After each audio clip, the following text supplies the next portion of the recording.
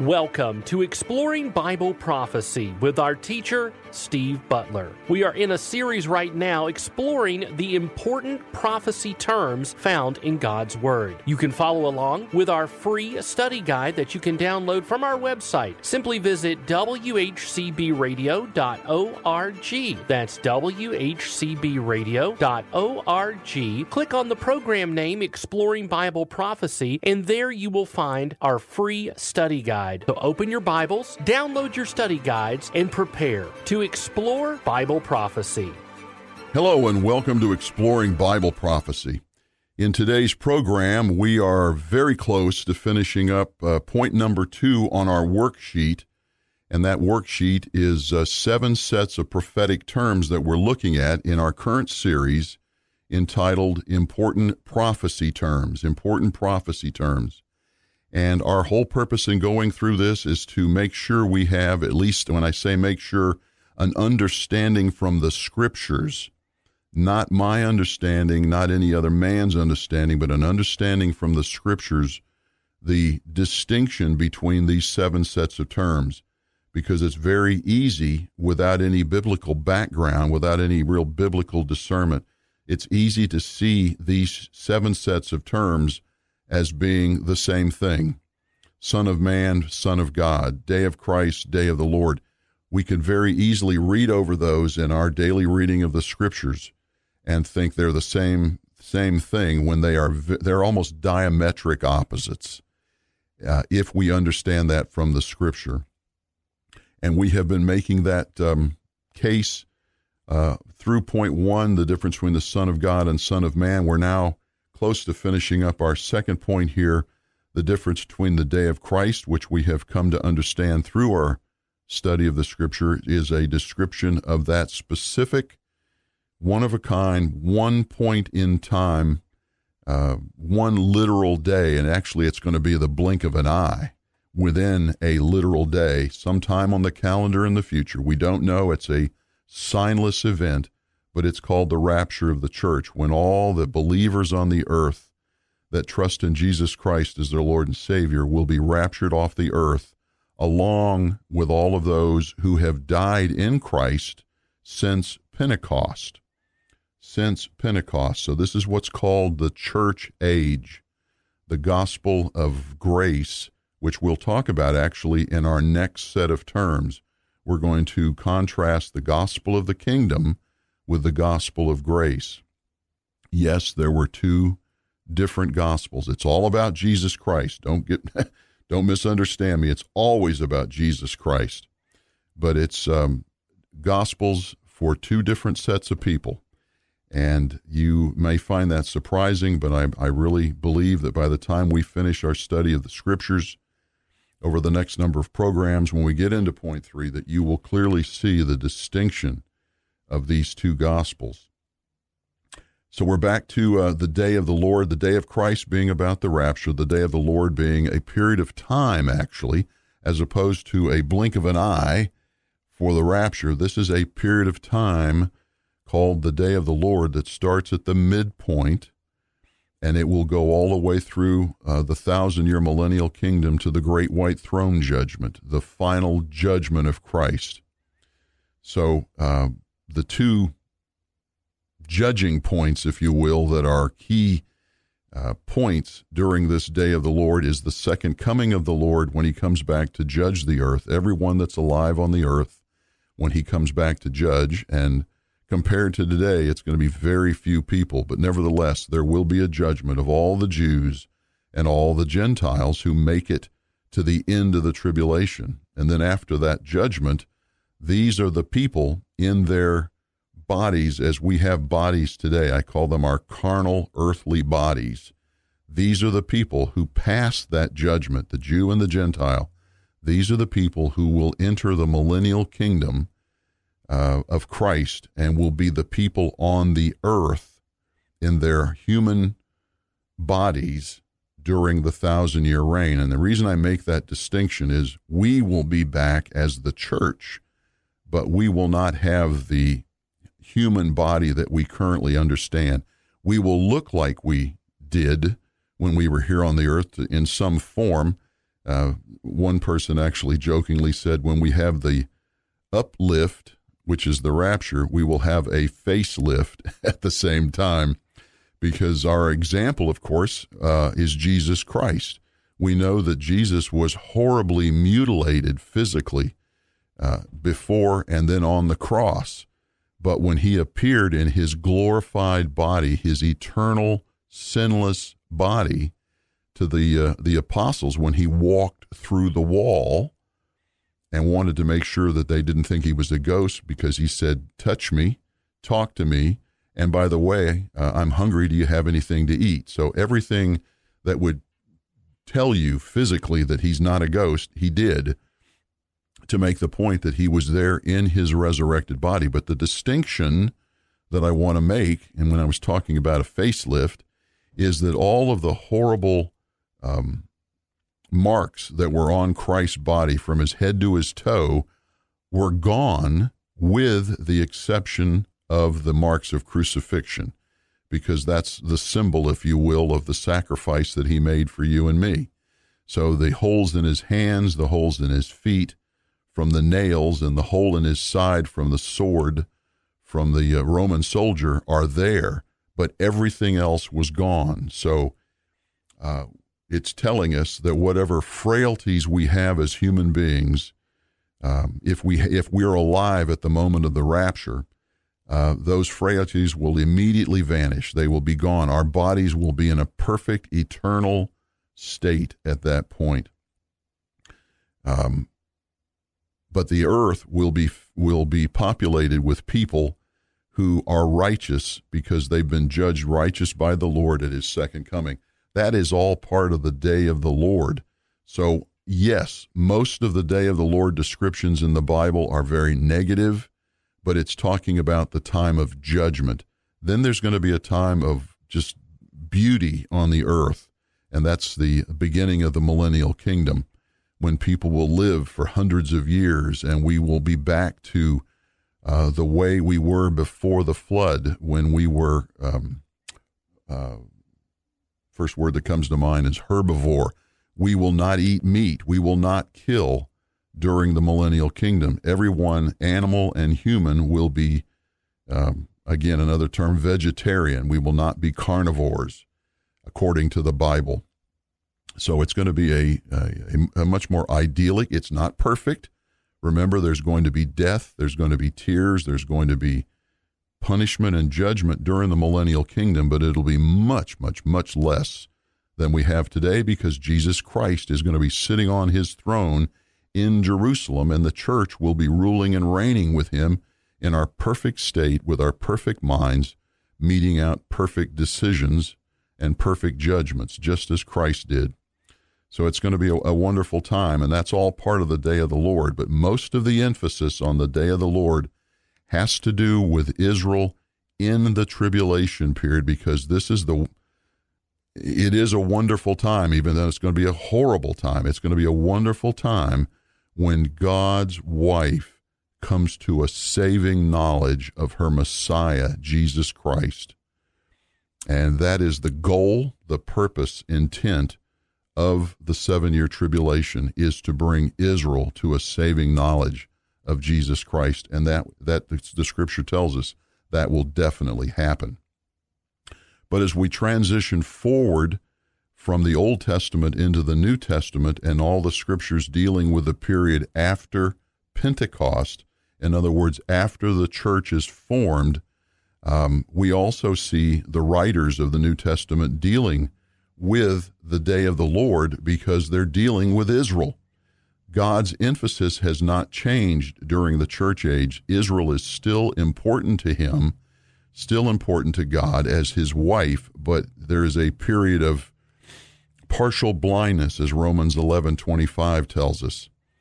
And the role of the church, actually, according to Romans 11:11, is to make Israel jealous, that they see how the church functions with a heart belief in Jesus Christ as their Lord and Savior, and they see how the Lord deals with the church. The purpose of that is to make Israel, the wife of God, jealous. So we want to move into Thessalonians, which are the two New Testament scriptures that we've used, 1 Thessalonians and 2 Thessalonians, to kind of give us a wrap-up and an overview here of the New Testament perspective on the day of the Lord. And we're going to 2 Thessalonians chapter 2 now. 2 Thessalonians chapter 2. And just as in 1 Thessalonians chapter 5, those first 11 verses, we saw Paul make the clear distinction between the Israelites that are going to be living during that tribulation period and the church, the difference between sons of the day and sons of the night, and the fact that the sons of the day will not witness, will not experience, will not participate in that tribulation period, because that tribulation period is intended principally for unbelieving Israel, but also for all the unbelievers of the world, which would include, obviously, the unbelieving Gentiles. But again, God's focus is Israel, and we have to understand that. And once we do, and let the Scriptures show us that, God's whole plan just flows. And if we can get over this self-imposed idea that everything in the Scripture has to be about me, it has to be about the church.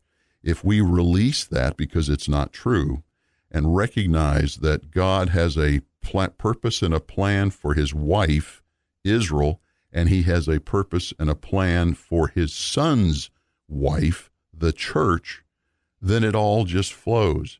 And that doesn't make the church any more or any less important than Israel. God has a separate plan for each. And you could call it co-equal, but there's so much emphasis today to want to raise the church up above, way above Israel, simply because of this idea that, well, Israel killed my Messiah, therefore they are not deserving of anything good from God. Well, God's plan is quite different. God's plan says, yes, Israel did turn their back, but I'm a covenant-keeping God, and I will bless Israel with every blessing that I promised the patriarchs of Israel. They will have those blessings. But because of their unbelief, because they turned their back on my son, I'm going to turn my attention to those who weren't even seeking me. That's called the church. And I am going to use a local phrase, I'm going to bless their socks off. Because when you think about it, the blessings to the church are going to be greater. They are and will definitely in the future be greater than the blessings to Israel. Even though Israel is God's wife, because we believed in faith alone without any need for signs. The Jews require signs, and the Greeks or the Gentiles require knowledge and understanding. We believe in faith alone. Therefore, the church will be blessed with heavenly blessings. All of our blessings that are promised to us deal with heaven. None of our blessings, none of the blessings to the church, according to the Scripture, have anything to do with the earth. Contrary-wise, and I don't mean that in a negative way, but quite different from that, is God's blessings to Israel. God's blessings to his wife are all earthly. It's going to be a wonderful time on the earth, but they're going to be in their Adamic bodies. Israel will be in their Adamic bodies, and they will still be susceptible to Satan. Even though Satan is going to be in the pit when they're blessed through the millennial kingdom, Satan is still going to have, it's going to be the evilness of the instinctive evil in the heart that started in the Garden of Eden. That will still be there. In fact, I believe that that's one of the main reasons that we have this 1,000-year kingdom with Satan being constrained in the pit, is for God to show man that even in an almost perfect state, with Jesus sitting on the throne in Jerusalem and the world in a much, much, much better condition than it is today morally, that man will still sin because of the instinctive evilness of his heart, that he needs Jesus Christ to be his Savior. And indeed, people will have to turn to Christ during the millennial kingdom in order to live out their long, long lives. Remember, people are going to live for hundreds of years again in the millennial kingdom, but they will still die if they don't turn to Christ, and they will be judged.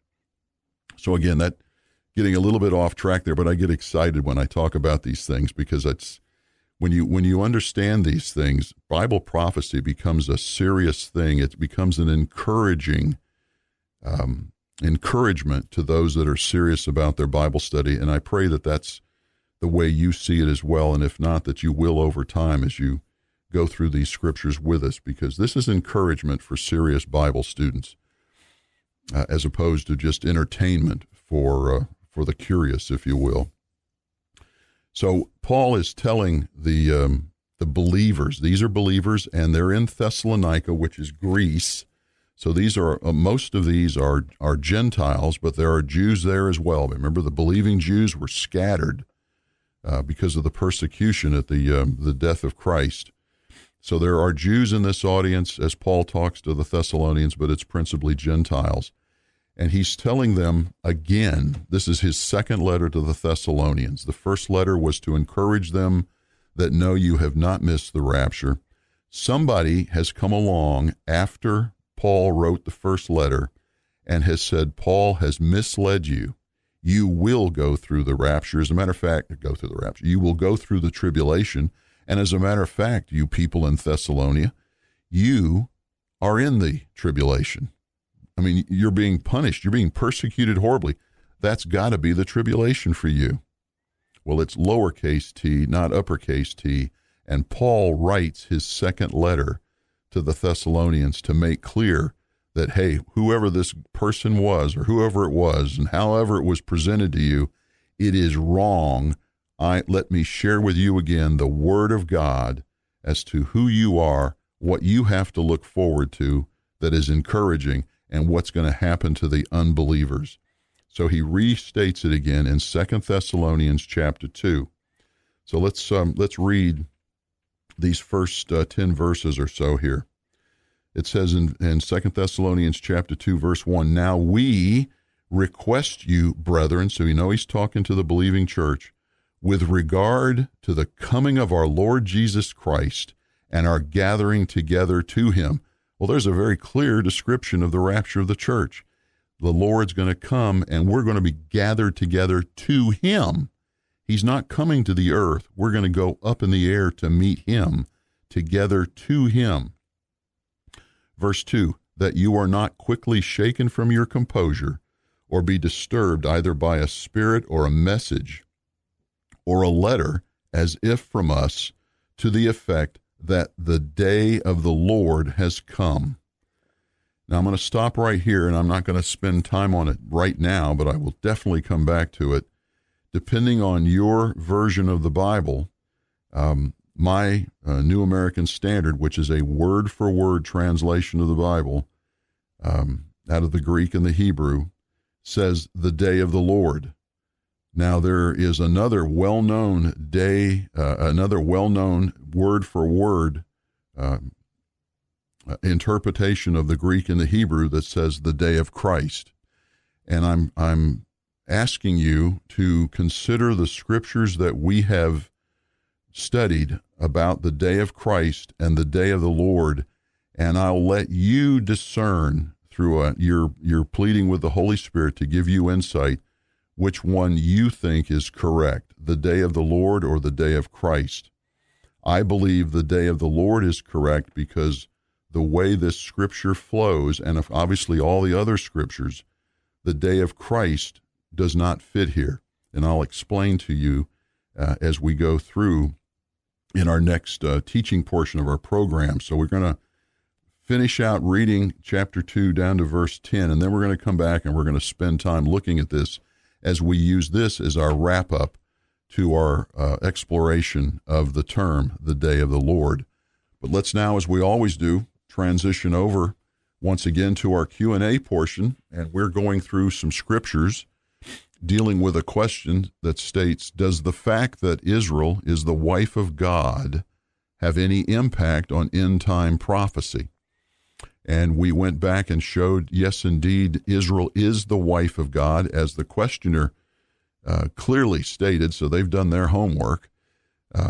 We went through the actual wedding ceremony in Exodus 19, and we went through several Old Testament scriptures where God refers to himself as the husband of Israel.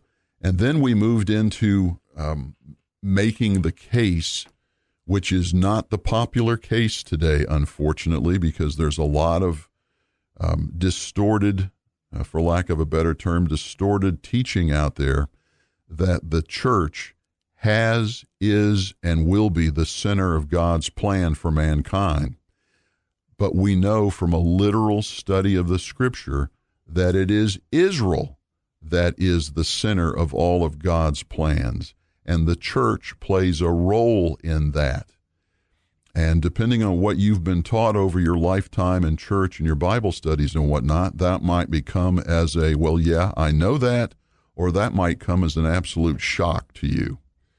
Because people say their rationale is, how can the Israelis, how can the Israelites possibly be rewarded by God because they killed his Messiah that was promised to Israel? Well, first of all, they didn't. The Romans killed him. We all killed him, if you will, through unbelief. But God married Israel long before the church ever was part of God's plans.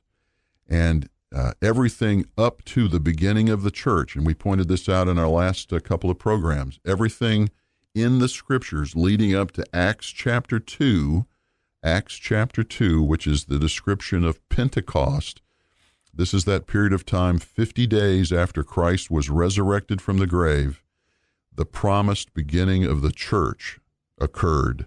So the church occurred in Acts chapter 2 at what's called Pentecost, and the church will be the preeminent focus of God on the earth until he determines the exact time when he's going to take the church away to heaven. It's called the rapture of the church, and then the church will stop its functioning on the earth, and God will turn his full attention back to Israel, back to his wife. So everything before Pentecost and everything after the rapture is all about Israel. But in between Pentecost and rapture, it's all about the church.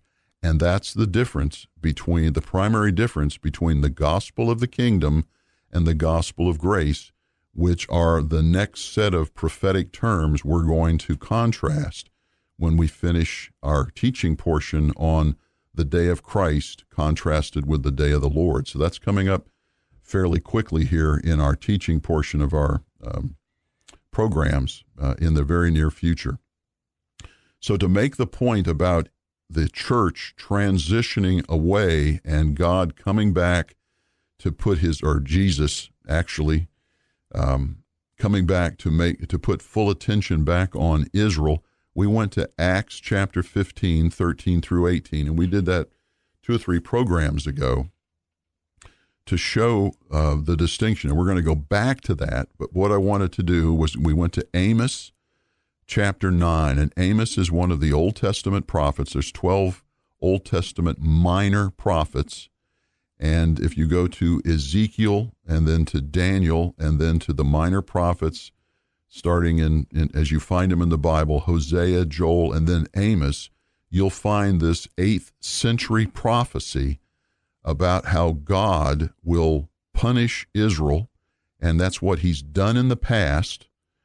He continues to do today, but there will be a point in time in the future when he will come back, and that's the second coming of Christ, will come back and rebuild Israel as in the days of David. It says, I will rebuild the tent of David. In other words, reestablish the kingship of David. I will put my attention, if you will, back on Israel in the form of blessing. It has been in the form of punishment up until now, but there will be a day in the future. And I made the point as clear as I possibly could in our last program that Amos, as an Old Testament prophet, had no concept of the church. What he knew from the scriptures and from the leading of the Holy Spirit at his time there in the 8th century BC was there was going to be a coming of the Messiah. That's his first coming. And then there would be a second coming when he would come back to the earth to set up his kingdom. In between those two events is the church. But he had no idea of the church, because remember, if they had accepted Christ, if Israel had accepted Christ at his first coming, there would have been no church. There was no need for a church because his kingdom would have been set up. As a matter of fact, there'd be no need for the second coming. But of course, that didn't happen, so there's no need to speculate on it because the Bible doesn't teach it, because it didn't happen, nor was it prophesied. But it is a historical fact. So we went to Amos chapter 9, 8 to 12 to show you what an Old Testament prophet's view was.